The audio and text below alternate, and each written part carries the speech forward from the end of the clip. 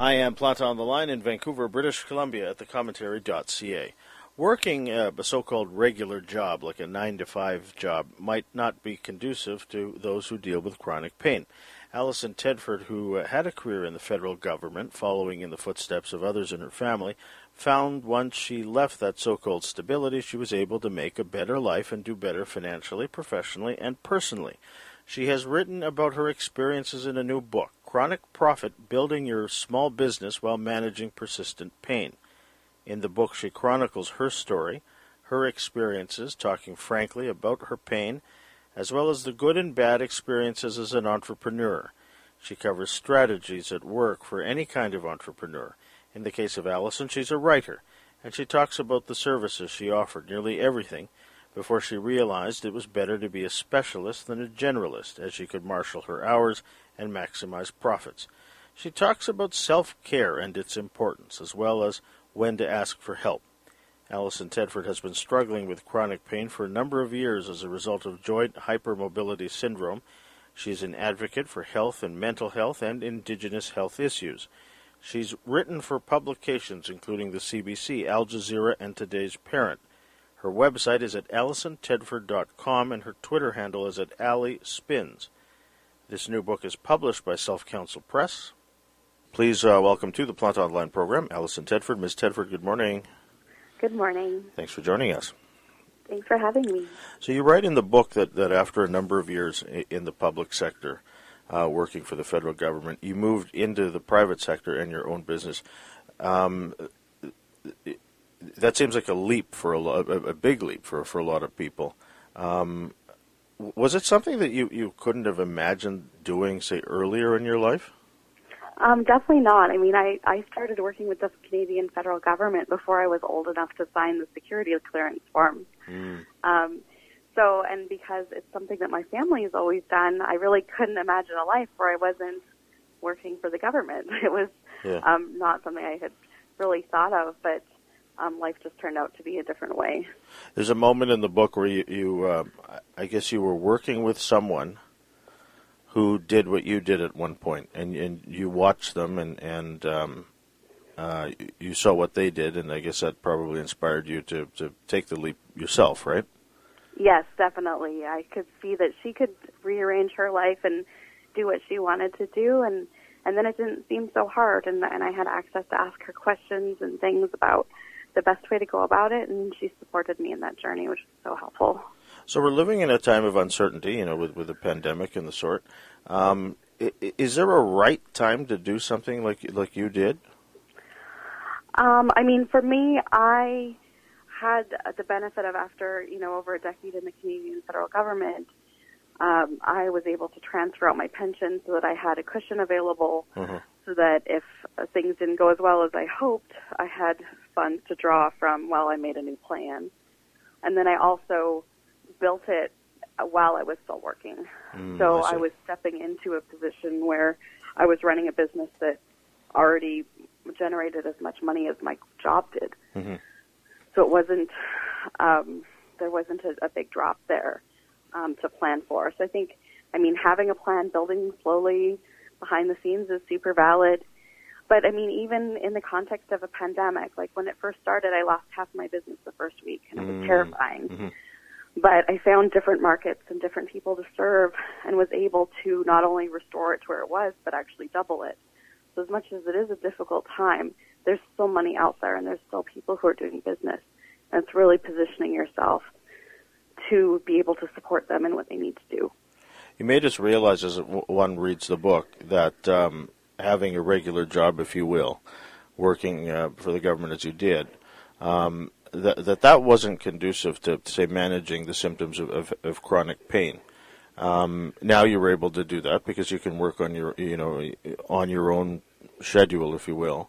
Do you think workplaces in general need to do better in terms of say, realizing that their employees are in pain? Yeah, I think that we need to be a little bit more thoughtful about how we accommodate people, how we measure performance, what kinds of parameters we let people operate in. I think the pandemic and the kind of move to work from home for safety reasons gave some opportunities for people to rethink performance metrics and rethink hours of work, particularly as many people who are working from home are also juggling parental responsibilities and school. So there was this need for flexibility that we figured out how to accommodate in a lot of cases. And being able to take those lessons and apply them to accommodating your chronic pain employees, like that's something that we can do. And I think that's one of the major frustrations that people with chronic pain felt in watching, the whole world move to work from home after, so long of advocating for that kind of flexibility and being told it can't be done. And lo and behold, it can be done. Yeah. When you made the leap to being an entrepreneur, did you find that your not only your productivity increased, but your creativity as well? Yeah, in a lot of ways. I didn't have the same constraints on my time, in that I wasn't required to be somewhere for 8 hours a day. I didn't have to put emotional and intellectual energy into meeting specific standards for a day job as well as serving my clients. And it let me operate where I work best, how I work best, when I work best. So when you started your own business, the fascinating ideas that you give in the book as to experiences that you had that didn't work out and that might be instructive to people. When you write about marketing yourself and the services that one has on offer, you say that for a while there you did everything for nearly everybody. And that you learned was not manageable. So the idea of being a specialist rather than a generalist, is that something right off the bat that one has to, say, consider? It's worth considering if you know what you want to do. If you're moving into a new field, I was moving from the public service into the private sector and into marketing specifically, I really had to think about what do I enjoy doing? And I wasn't sure because I hadn't done those things yet. So while it wasn't the most lucrative approach to begin trying all the things for all the people, and it definitely wasn't a sustainable approach, it at least gave me some level of direction as to what I enjoyed and what worked for me. But if you already know, and I would have been better positioned to move in laterally and own my expertise in the areas that I've worked in and work as a consultant at that level instead of working my way up from the bottom. So I think there's lots of ways to approach it, but definitely specialization is a way to optimize your revenue and keep your incoming leads really focused to what it is that you want to do. And managing your time, too. When you're doing everything for everybody, you found that you didn't have the hours in the day to do it all, right? Yeah, well, and there's lots of task switching and decision fatigue that comes from that in terms of trying to identify what goes first and what priorities need to take precedent, and really sometimes coming from completely different brain spaces can be exhausting. Yeah. So, sorry. Yeah, and so you also talk about self-care and the importance of that. We hear that phrase self-care a lot. In terms of what works for you on a daily basis, it's obvious that your best work comes from when you take care of yourself. What have you found useful in terms of things that probably we don't think about that are important that we should consider in our day?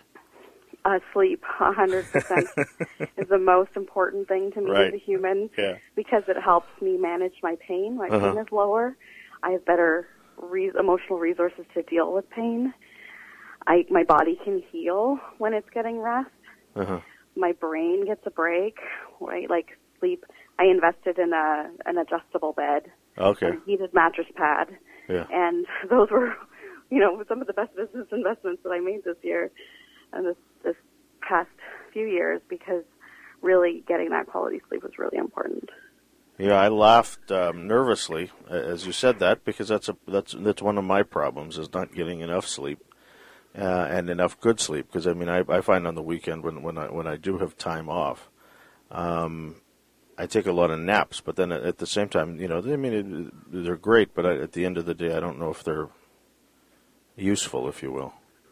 Yeah, I definitely take naps in the afternoon when I need to, and just take a break, because sometimes my body just needs it, especially because I have to take a lot of antihistamines for allergies, and it kind of saps my energy. Yeah. What you write about meditation? Did you find that useful, or do you find it useful, I should say? Yeah, I find it can be really helpful. I use the Calm app, and I worked with a meditation teacher who is in the book, Wendy Wayman, and yeah, it's definitely something that can be helpful for slowing down, because there's so much push to like do things fast and get ahead and hustle, and being able to just intentionally carve out space to opt out of that and calm things down can be really grounding. That's the other thing that, because we hear the word meditation and we think it's one thing, but as you write in the book, you have to find the right teacher, right, or the right method. Yeah. I mean, I actually did a chocolate meditation one time with a therapist at a trade show, and even just taking a moment to we took the chocolate in our mouth and analyzed, like, what did it feel like, what did it taste like really just being very mindful and present in that moment. Something as simple as that can really clear some space and get you back where you need to be mentally. The other thing that I was thinking about as I was reading your book is, I mean, you're working for yourself essentially, but there are times where you need to learn to delegate, you need to ask for help. That's something for a lot of people that's hard to do. What have you found useful in terms of say, letting go in that sense? Well, I tend to look at, like, am I the best person to do this? Does it need to be me personally? What is the cost, not just like the financial cost of outsourcing, but comparing the opportunity cost of, if I'm spending all my time doing this thing that someone else can do just as well, if not better, what am I missing out on? What revenue opportunities do I have? That's why I outsource a lot of my transcription, because yes, technically I could do it. It would be uncomfortable and painful. Sure. And it would take me twice as long. Yeah. But I'm missing out on all of these other opportunities to serve people doing something that, as it turns out, my mom is really good at. So that's definitely been game-changing in terms of freeing myself up to focus on things and realizing that I don't have to do it all by myself. Yeah, you talk to someone in the book who, and this is useful for people listening who may not even be interested in being their own boss or being an entrepreneur themselves. Little things that one can do that can save not only time, but are well worth the investment, and that's having your groceries delivered, for example, or things like that, right? Yeah, definitely. I get my groceries delivered, and it's been a game changer for me to not have to spend the time going to the store, doing the shopping, bringing it back, and definitely from like a safety perspective over the pandemic, sure, it's been super helpful.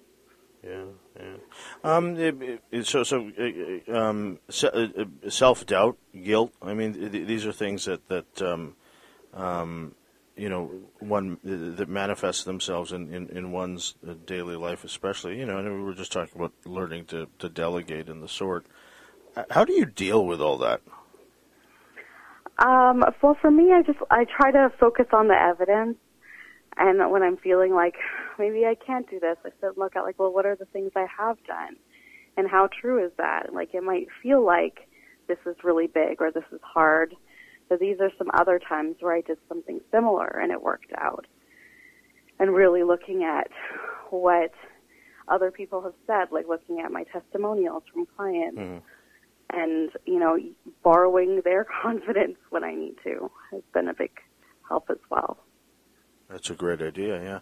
The other thing that you write about in the book that I think is useful for everybody is the idea of gratitude and recognizing that. And I guess we don't realize how it affects our brains even, right? Oh, for sure. It definitely makes a difference. It's, something that positive psychology has done a lot of research on, and definitely taking the time to be grateful is something that I have done intentionally with my online community in terms of having a regular gratitude practice and checking in about the things that are good. Right now there's a lot.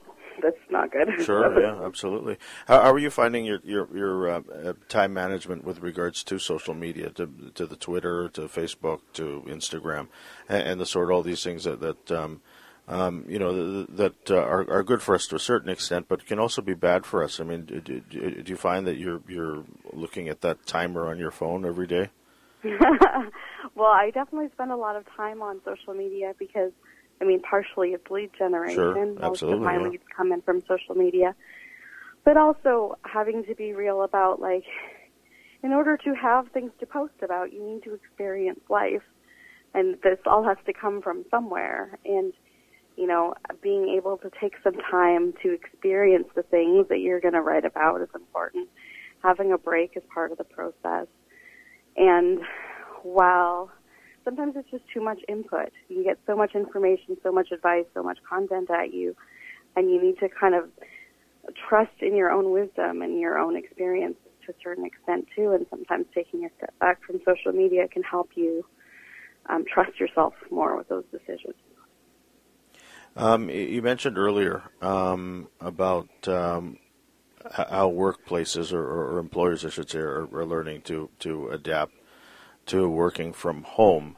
What has this last year taught you in terms of, I mean, because you've been doing it, before the pandemic, for a number of years before, these things that we found useful in terms of working from home, you've been putting that in place in your own life, your family life especially.